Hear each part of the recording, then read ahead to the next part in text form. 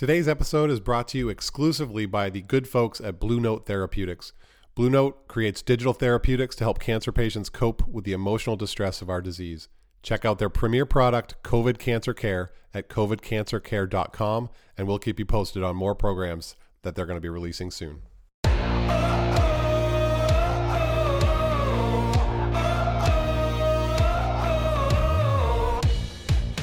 Welcome to the Man Up to Cancer podcast. I'm Trevor Maxwell. I'm a stage 4 colon cancer survivor, and I've got a message for other men. You don't have to go through this alone. What does it mean to man up to cancer? It means reaching out instead of isolating. It means having the courage to accept help along the way. To me, manning up isn't just about being tough. It's about knowing that we're stronger and smarter as a pack than we are as lone wolves.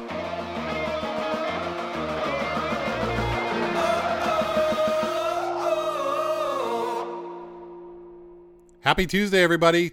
As you know, Tuesday is podcast day on Man Up to Cancer, and we are going to the South again. I need to get down to the South because I have all these great guests from the South, and I've never really explored there because I'm just this, white pasty northerner type up here in Maine. I don't get out much. I don't get to the South much. I'm going. It's a gray, rainy, drizzly January day here in Maine. I have my buddy Michael Holtz from Knoxville, Tennessee. How's the weather down there, Michael? Well, it's actually gray and it snowed yesterday. So we've got a couple inches of snow, at least in my backyard. It depends on where you live in the valley. But I've been seeing that, some snow down south. It's a little role reversal here. It's kind of odd for us Mainers to have rain when you guys are getting snow down there. Do you like it? Absolutely. I'm from Wisconsin originally, so I like a touch of it. But, snow in the South is a whole different thing than it is in the North. So it's mass panic.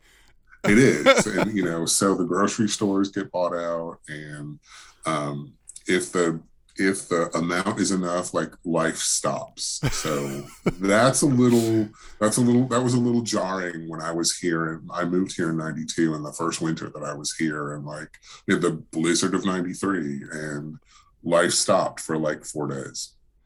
So for a Wisconsin boy, that was what in the heck is going on, right? Absolutely. Because, you do too, you live in a place where you just push it out of the way and you keep going. Exactly. So I want to introduce you. This is going to take me a minute. So you can just, sit back, relax, and let me do these accolades. All right. Michael Holtz. Well, first of all, how old are you, sir?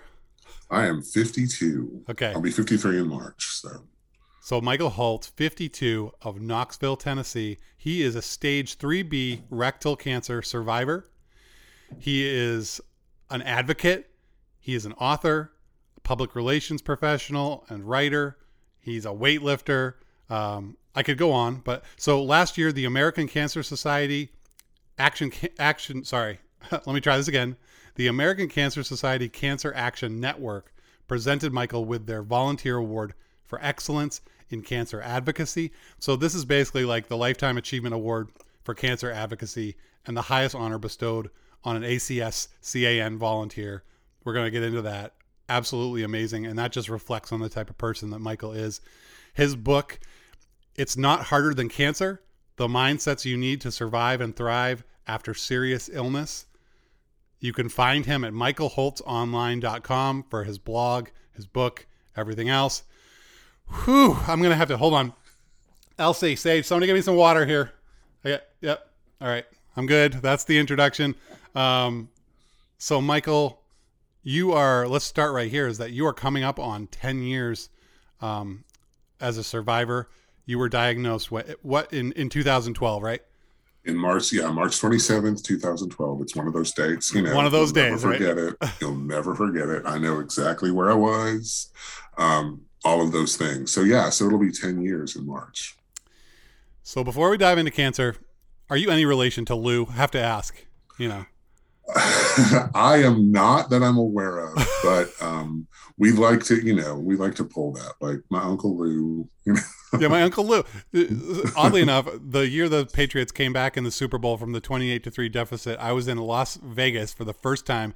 After the game, I'm in a hotel lobby. I'm riding an elevator, and there's Lou Holtz next to me. And it's not surprising you're not related because this man is very, very small, and you're a very large man. But yes. so I'm like, hey, Lou Holtz, what's up? That was very interesting. So speaking of that, you've got like size like 22. You've got like Shaq feet, right? I'm size 16 feet. Yeah. 16. Okay. Yeah. I mean, was that always, were you a big kid growing up? Was it hard to find shoes for you? Gosh. So, I grew up in the 80s, and the only shoes I could find in my size were basketball shoes, unless I paid, or my grandparents actually paid $300 for a pair of, floor shines because they had to be specially made. So, yeah. Basketball shoes, Nike high tops was my uniform. So I had them in white with every color of the swoosh you could buy. So, green, orange, red, all of it. Yeah. Were your parents like big? Are you like me, like hardy farming stock, or like what's the background here? I am an outlier, actually. My grandfathers were both kind of tall, but like 6 feet, So to be 6'5" and be like this massive, should have been a football player, weightlifter, wrestler, whatever. I'm a bit of an outlier in my family. So that's awesome. Well, shout out to all the big guys out there. That's Love right. it. So we're gonna do things a little differently on the Man Up to Cancer podcast. Like, I would love to go into your cancer story and pre-diagnosis, diagnosis, treatment, all that stuff, but we're kind of just gonna, for this one, we're just gonna accept the fact that you're here, you got treatment, you lived, you're doing great, and I want to jump into some other themes like, number one, why stay? And by that, I mean, you got to cancer free, I think, what was it, a year or so after your diagnosis? Yeah, the May 2013. Yep. NED. So, and we're going to get into this, is that when I say why stay, I mean, when people when you get cancer, you get treated, you reach no evidence of disease. At that point, people have a choice. You can hang out in cancer land and be part of cancer conversations, be part of the cancer community, become an advocate. Like there's ways to stay involved. And there's others who are just like, I can't run to the door fast enough to get out of cancer land. Like, I don't want to deal with it. I don't want to be around it. And both of those tracks are totally reasonable. And we support whatever cancer patients decide to do with their survivorship, and NED is fantastic. But you decide to stay in it big time. Take us back and tell us a little bit about your evolution as an advocate. So I'm a PR guy, as you said, and at the time of my diagnosis, I actually was working for the American Cancer Society, Cancer Action Network, and I made the decision, with my wife's blessing, to be completely and 100% transparent about what we were going through. And I did that because, to take a little step back. Yeah, of course. At the time, the American Cancer Society had this colorectal screening campaign involving a character called Polyp Man. I don't know if you remember Polyp Man, but it was sort of this cross between what looked like a drop of blood and the Hamburglar, right? So, and all of the campaign, all of the commercials, all of the PSAs focused around catching Polyp Man and, basically putting him behind bars and, basically get your screening. All of those great things that we love to talk about all the time. We would get from the middle of nowhere, Tennessee, every time it aired on cable at 2:00 in the morning, we would get a call from someone who was offended that we weren't taking colorectal cancer seriously enough, because we were making fun. We were making fun, and so in part because of that, and in part just because I'm a PR guy and I knew I could use my connections with the local media and social media, I could tell my story and be 100% transparent about it and Yeah. put it every step of the process out there. So once our nieces and nephews, we don't have any kids, we have 9 nieces and nephews. And once we knew, they all knew, we went wide open. And I said, here we go. Here's so every, every endoscopy, every colonoscopy, every flex sig, Yeah. and then every radiation treatment, every chemo, the surgery, everything was out there for everyone to hear what I was going through. So you were involved in cancer advocacy before you were a cancer patient. I was, yeah, and I loved it. Um, I left the organization in 2014 because I was living cancer 24/7. I mean, I was still, even though it was 2014, I was still recovering from Oh my gosh. treatment. I mean, 10 years out, I still feel like in some ways I'm recovering from treatment. Absolutely. And I needed a break. And my boss, Robert Morris, I gotta hand it to him. Shout out, Robert. He tried to do anything he could to get me to stay. Take a sabbatical, take a long vacation, and I was like, I gotta go. I need to step away so I can figure out, what do I want to do? Well, did you get involved initially because of a family experience or personal connection, or what prompted you to get involved with ACSCAN in the first place? So interestingly, I was working at a hospital. St. Mary's Hospital no longer exists here in Knoxville, but the very first activity that ACSCAN ever did in 2002 was have this bus drive around the country. It was kind of a rolling petition about increasing federal funding for cancer research. And they were doing stops at locations all over the country. And I got a call from the local ACS staff asking if my hospital would be a stop on the tour. And I was like, media opportunity, fighting cancer. Yes, please. I was like, yeah, absolutely, bring it on. So it was hugely successful. We had hundreds of people come out. All of the local media showed up. So like 3 weeks later, I get a call that said, so we have this job opening in our communications department in Knoxville. Do you want to come work for us? And I was like, nonprofit. I mean, the whole, just all of that, like, am I going to make enough money? Sure. But they made me an offer I couldn't refuse. And I worked there for 12 years and had a blast. Loved it.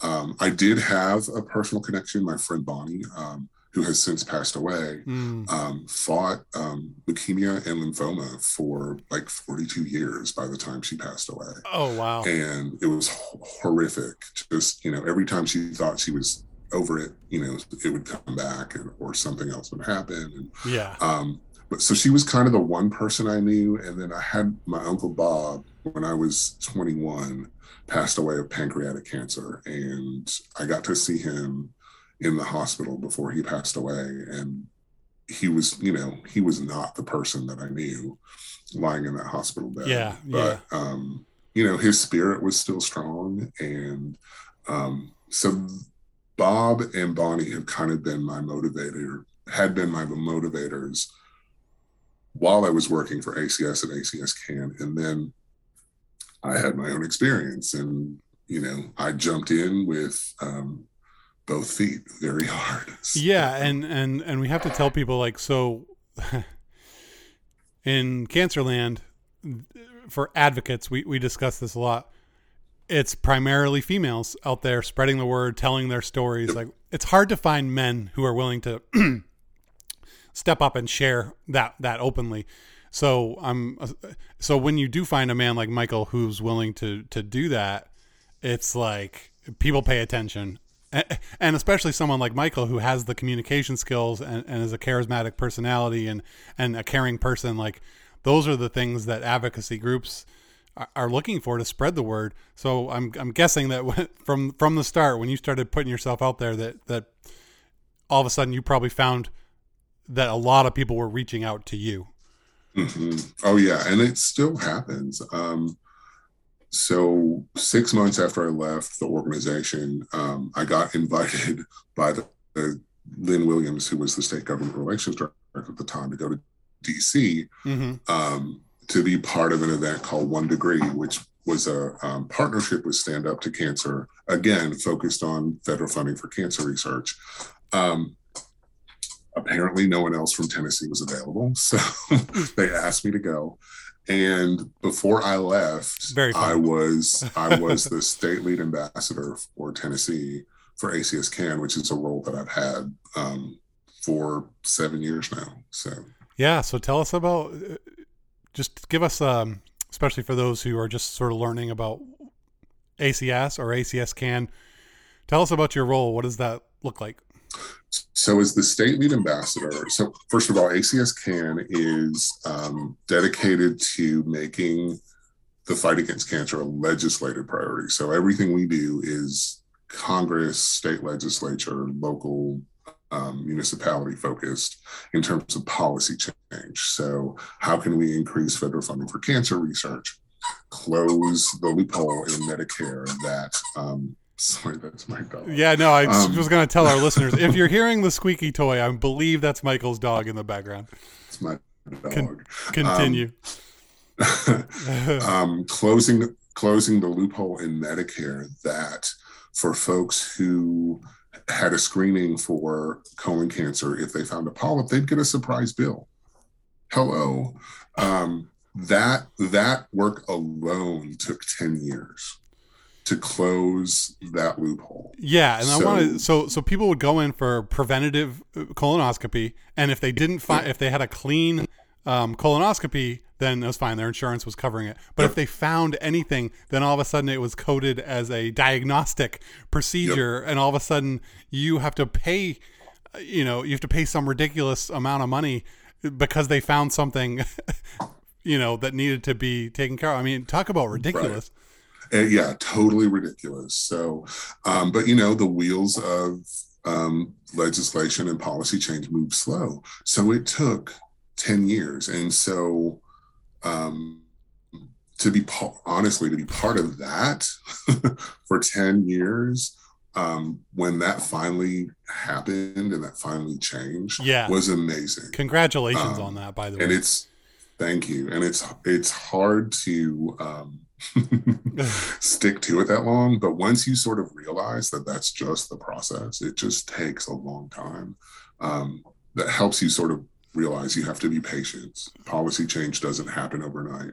So in my role as state lead ambassador, I'm the lead volunteer for 9 congressional district volunteers. So every congressional district in the country has what we call an ACT lead. And so they lead their own team of communications people and, fundraisers and other folks. But so I'm kind of the leader of those leaders for the state. And then my legislative relationships are with my senators' offices. So I haven't met with Senator Hagerty yet, but I've met with his staff. I've met with Senator Blackburn. I know her people. I know, so when Lamar Alexander was our senator, I could get his people on the phone really easily. Yeah. Yeah. And again, I guess just circling on that question of sort of why stay, you felt personally called to this mission to help. Tell us a little bit more about tell us a little bit more about that and how that developed. To help, and also to make sure that cancer patients in treatment and their families have better quality of life. That more research is funded so that someday, we all hope for that day, but someday cancer will either be a chronic disease or it's going to be something where our kids and our grandkids are going to be like, what was this thing called cancer that they're talking about? Amen. That's my dream. And that's what keeps me invested in cancer advocacy is one day we're not going to have to do this anymore. And we can all turn our attention to something else. And it's this interesting paradox that a life-threatening illness can make you feel or give you a purpose that makes you feel most alive. I want to read a quote that you. So in the Howling Place, the Man Up to Cancer's Facebook group, where I want to say thank you to Michael for being part of that group and bringing your spirit and your knowledge to the guys in the Howling Place. You posted sort of a little bit of a history of your diagnosis and treatment, and in that you said, I'll just read from this. Howard Thurman, noted author, theologian, educator, and civil rights activist, wrote, quote, "Don't ask yourself what the world needs. Ask yourself what makes you come alive and go do that, because what the world needs are people who have come alive." Why does that quote resonate with you? I love that quote. I've loved that quote for a long time. It's beautiful. And I think because it really is exactly what cancer advocacy is for me, is it makes me, when I can look at someone and share my story, when I can talk to a lawmaker and hopefully get them to vote the way I'd like them to vote, when I can talk to a staff member who has no idea what this piece of legislation is. They might be familiar with it, but maybe don't understand what the impact is. But I can talk about that. That makes me come alive. Awesome. So, and being able to do weird things like I had a friend, so I have a colostomy bag, and I had a friend who was in treatment and was actually having her own ostomy installed like the next day. And nobody was talking to her about what does this look like? What's it going to do to my body? All of those things. So she called me and said, will you come up to my room and, talk to me about this? And she wanted to see what my appliance looked like. So yep. I pulled down my pants and I showed her. I was like, here you go. Here it is. Yeah. I mean, and so even that, like those weird little things that help calm people's nerves or help them understand what they're in for a little bit better, like that makes me come alive as well. Yeah.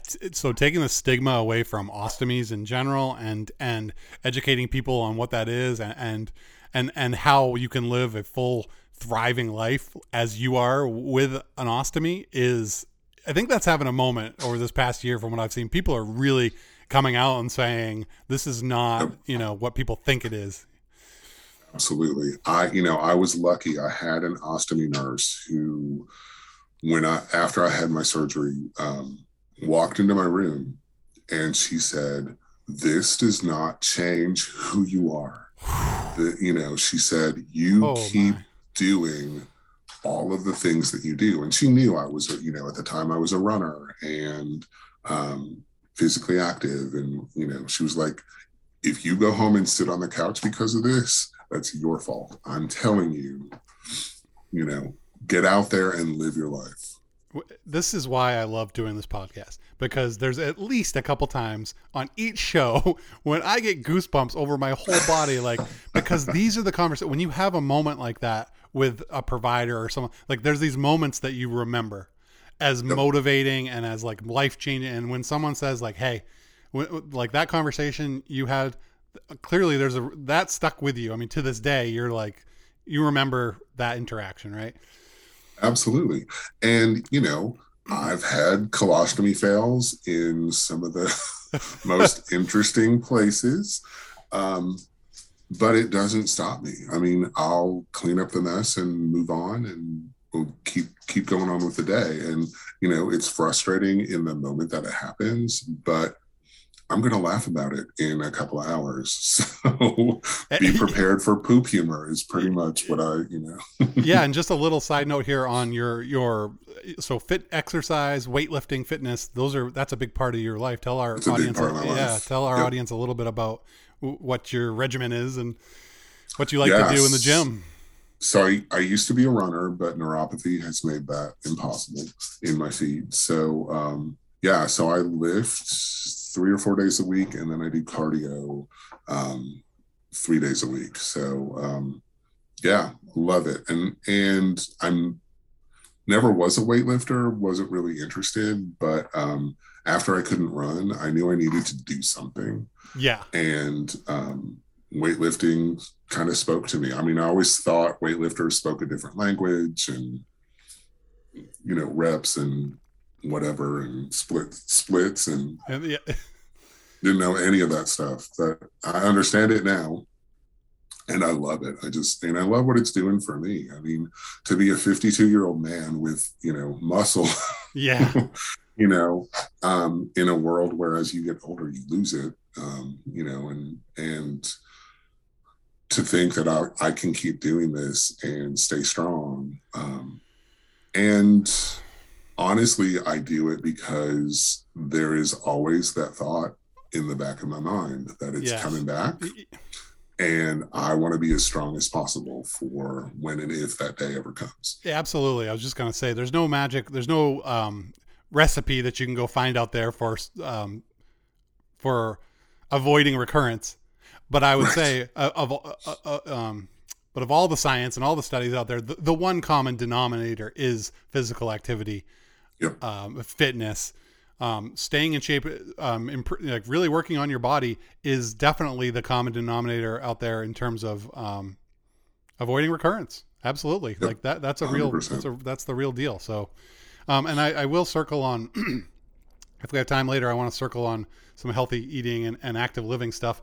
But what I really want to dial into now is the legislative piece of this, because so funding, especially when it comes to federal funding for cancer research, we're having a frustration moment in cancer land right now, because I could get in trouble for this conversation, but I think a lot of us see that COVID has come along and it seems like there is just endless billions of dollars for whatever we need to do to attack COVID, to eradicate it. Like there just seems to be, no limit on what we can spend on that.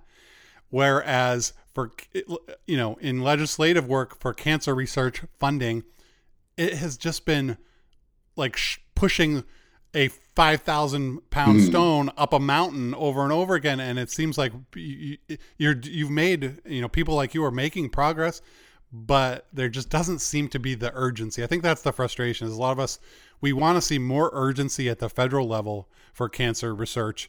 And when we see something like, whether it's a war or whether it's COVID, and it just seems to be unlimited, we don't understand why that can't be the same for cancer. Now, I'm not trying to make an equivalence between cancer and COVID. I understand it's an infectious disease, that we're talking apples and oranges, but certainly anyone can understand the frustration, whether it's a cancer patient, kids going through cancer, these families. There's a frustration there that federal funding has not grown more than it has. Totally understood. On the upside, it is growing every year. Good. Because of organizations like ACS and Fight CRC and others that, have advocates that are meeting with lawmakers. There have been continued increases in funding. However, it can always be more. It can always, always, always be more. So I would just say to anyone who's listening, pay attention to the folks like me who are asking for you to raise your voice, to make a call. The more people that our lawmakers hear from, whether it's by email or by phone, in person, all of that counts. I mean, I know we all probably feel like we live in a world where our lawmakers don't really pay attention to us and they don't know what our needs are. But when we reach out to them, they pay attention to that. So if you want to see those increases, if you see me post, call your lawmakers, follow this link to send a message to your lawmakers, or you see anyone else doing that, do it. It literally takes about 30 seconds to send an email to your lawmakers. The message is already written. All you have to do is fill in your contact information. And lawmakers just want that to know that you're a constituent who lives in their district. So that's important. Absolutely. And yes, through COVID, one of the other difficulties that we've been working on is, when everyone went home in mid-March of 2020, so did a lot of people in the labs. And so a lot of lab work got stopped. And so some of the COVID legislation that has passed, some of those stimulus bills and whatnot, have included funding to restart labs and to get their work back in action, Yeah. because it stopped. And it's, you lose, we don't have time to lose, bench work, to stop cancer and to find new treatments and to hopefully, get to that chronic disease slash immunotherapy slash, whatever's going to be the fix for everybody ultimately. We don't have time to stop. No, absolutely not. I mean, and a lot of the therapies and the drugs that we do have for particularly colorectal cancer they're pretty old. I mean, immunotherapy definitely has been a game changer, but it's only for a very small percentage of colorectal cancer patients.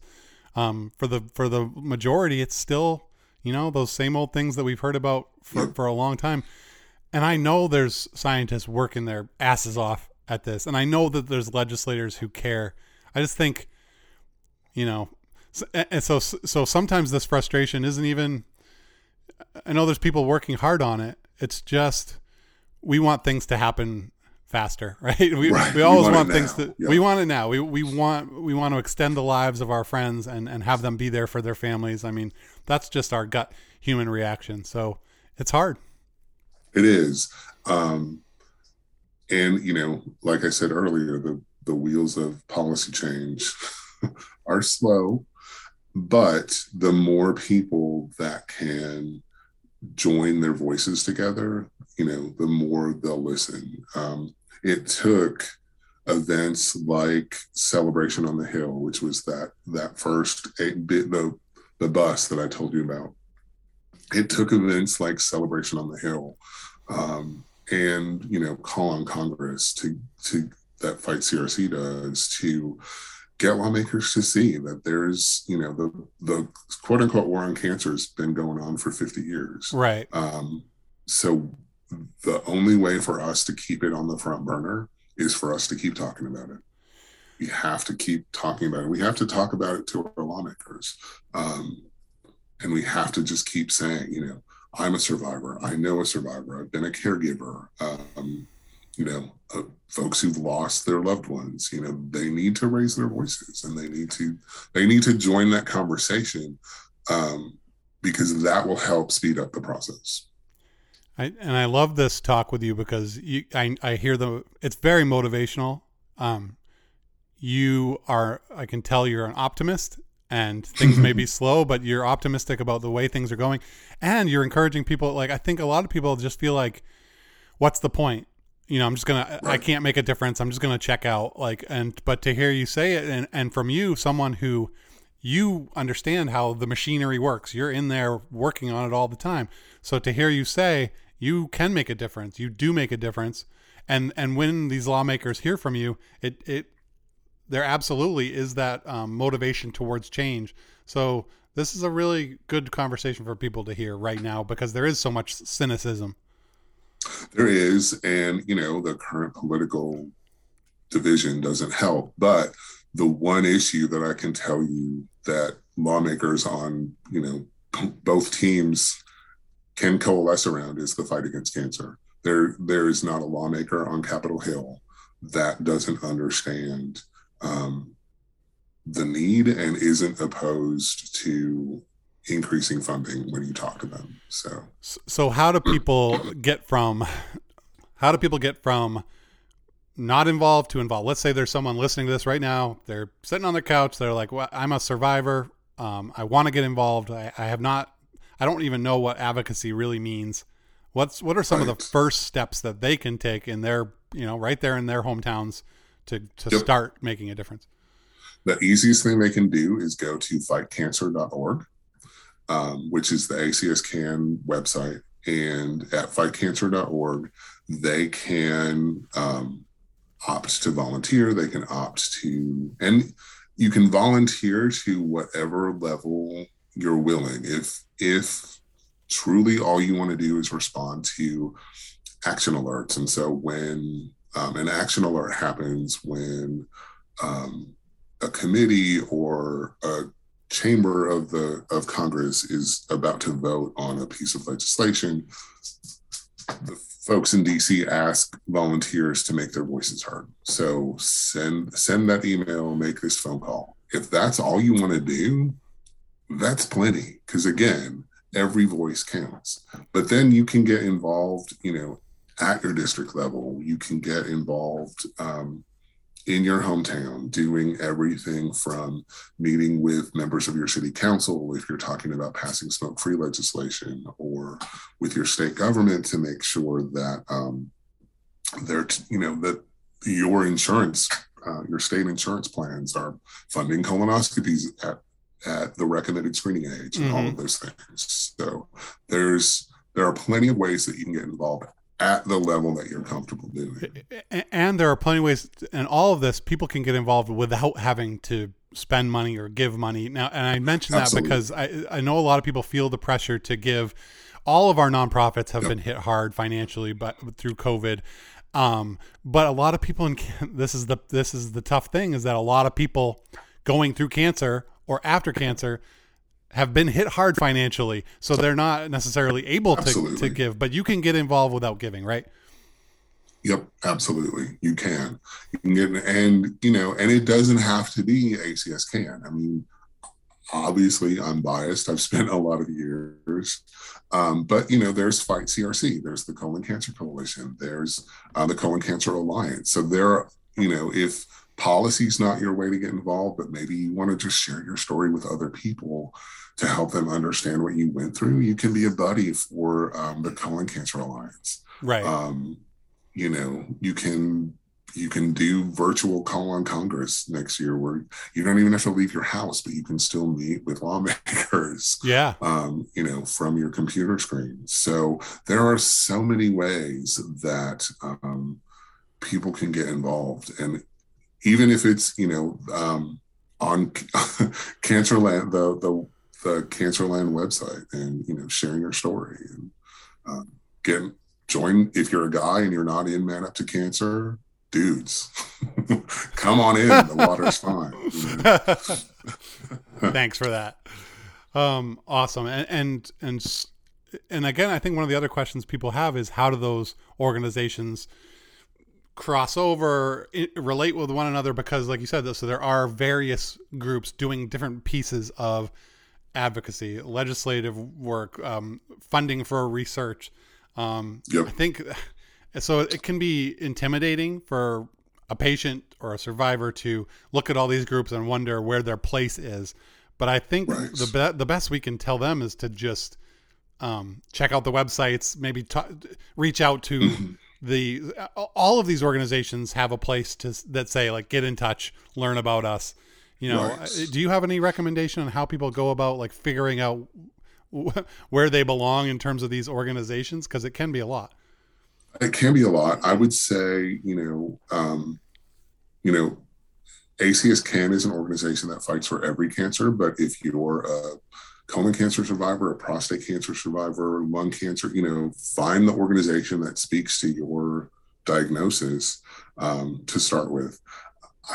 I can say that most of the cancer organizations are part of a coalition called One Voice Against Cancer. Okay. So when it comes to research funding, we all play in the same pool. And there has been a lobby day for volunteers across the country with all of those organizations reaching out to members of Congress on the same day related to research funding. And I think that happens I want to say that happens in June, but you can look for One Voice Against Cancer. One Voice Against Cancer. Okay, cool. Yep. And that's kind of where everybody plays in the same pool. And then, when I talked about the Medicare loophole earlier, like all of the colorectal cancer groups were on board for working to get that loophole closed. So it was Fight CRC, and it was the Colon Cancer Alliance, and it was ACS CAN, and it was, others. So. Perfect. Thank you so much. This is super helpful, because I think there's a lot of people who may be on the cusp of wanting to get involved, but just see too many barriers or think it's too complicated. And one of the things that I'm taking away from this conversation is that it doesn't need to be hard. It doesn't need to be complicated. You can get involved pretty easily at whatever level is comfortable for you. And these organizations will walk you through that. Like, they have people who will walk you through how to get involved and what the different options for you are. So, I mean, some people have even said to me, like, what is a cancer? So what's a cancer advocate? And I guess when I think what's a cancer advocate, I think of just someone who is adding their voice or raising their voice to conversations around improving quality of life and outcomes for cancer patients and their families. I mean, that's is there anything you might add to what a cancer advocate is? No, I think that captures it perfectly. I mean, it just happens that the bulk of my focus is on legislation and policy change, but, I also do the one-on-one, let's talk about, in fact, right before Christmas, I got a message from a friend who had a friend who was diagnosed with rectal cancer. And, would you be willing to talk to him if he's interested? And, I'm always open, like, bring it on. I'll be happy to share my story. So, as predicted, I don't really have time to get into some of the other things I want to talk to you about. So I would love to have you back. We can focus on healthy eating, active living. There's spiritual. You're very much into faith and spirituality and gratitude. So there's a lot that we can get into. I think I just really wanted to focus on advocacy today. So I hope that's cool with you, and I hope I can get you back to talk about some of these other things. I would love it. I'm going to get you into the gauntlet of random questions. Check out Michael Holtz, Michael HOLTZ online, michaelholtzonline.com. There's fightcancer.org as well. Check those things out. Anything else you wanted to say or that maybe we didn't touch on today that you wanted to mention before we hit you with the really hard questions of the day? No, I think I'm good. Just if you are someone who's ready to get involved, come on. We're waiting for you. So fantastic. All right, it's time. Hot seat questions. Michael Holtz, are you ready for this? I think so. What's the best type of cheese? Oh, the best type of cheese. Cheddar, of course. I love cheddar. I accept that. Number 2, if you could be any athlete in the world for one event, who would you be? Michael Phelps. Michael Phelps. And I say that because even though I'm a giant person, I am as tall as Michael Phelps, and my wingspan is as wide as Michael Phelps. I just weigh like 150 pounds. Yeah, you don't have dolphin DNA like Michael Phelps. Right, exactly. Yeah. So, but yeah, it would totally be Michael Phelps. In any one of his gold medal winning races. One of his gold medal, exactly. That's awesome. Love Michael, and also love Michael for what he's doing with speaking up around mental health. Yes, absolutely. So important. We could talk about that for a whole another hour. Yeah, absolutely, man. Which clue suspect actually committed the crime? Colonel Mustard, Miss Scarlet, Mr. Green, Mrs. Peacock, Mrs. White, or Professor Plum? I've always been a believer in Colonel Mustard. Colonel Mustard is totally shady. I think in the solarium with the candlestick, perhaps. I would think that would be right. Yes. We cannot let Clue go into the archive of history. We need to keep it alive. I play with my kids. Right. So. All right. Do you have pump up music? Any particular songs or genres of music that you get pumped up to? Maybe when you're going to lift or something. My favorite pump up song in the world is "I Lived" by One Republic. Oh, that's awesome! Yeah. That's a good anthem for sure. Yeah. So if I'm having a bad day, if I just need, a little added motivation, I'll put it on replay on my phone and, just go to town. Yep. Love it. I'm going to listen to that later when I hit the stationary bike. Where was it? If you were footwear, what kind would you be? Oh my. Sandals, Chuck Taylors, steel-toed boots, anything like that? I mean, Chuck Taylors would be, yeah. Chucks. I do have a pair of Chucks, so that I wear for leg day. So was that did you have to get special ordered Chucks to your NBA sized feet? I didn't actually. They actually make them in my size. So. Thank you, Chuck Taylors, for making large feet for right. us. You know, I'm 14, so I'm just on the cusp of getting most things, you know, available and not finding anything. So I'm lucky. Fortunately, the world has changed a lot since I was in high school. All right, I am going to ask you the hot question in the Howling Place for the past, I don't know, year and a half. Pineapple on pizza, yes or no? There is no middle ground. You're either in or you're out. I am in, actually. I kind of like pineapple on my pizza. So. And I thought I loved you.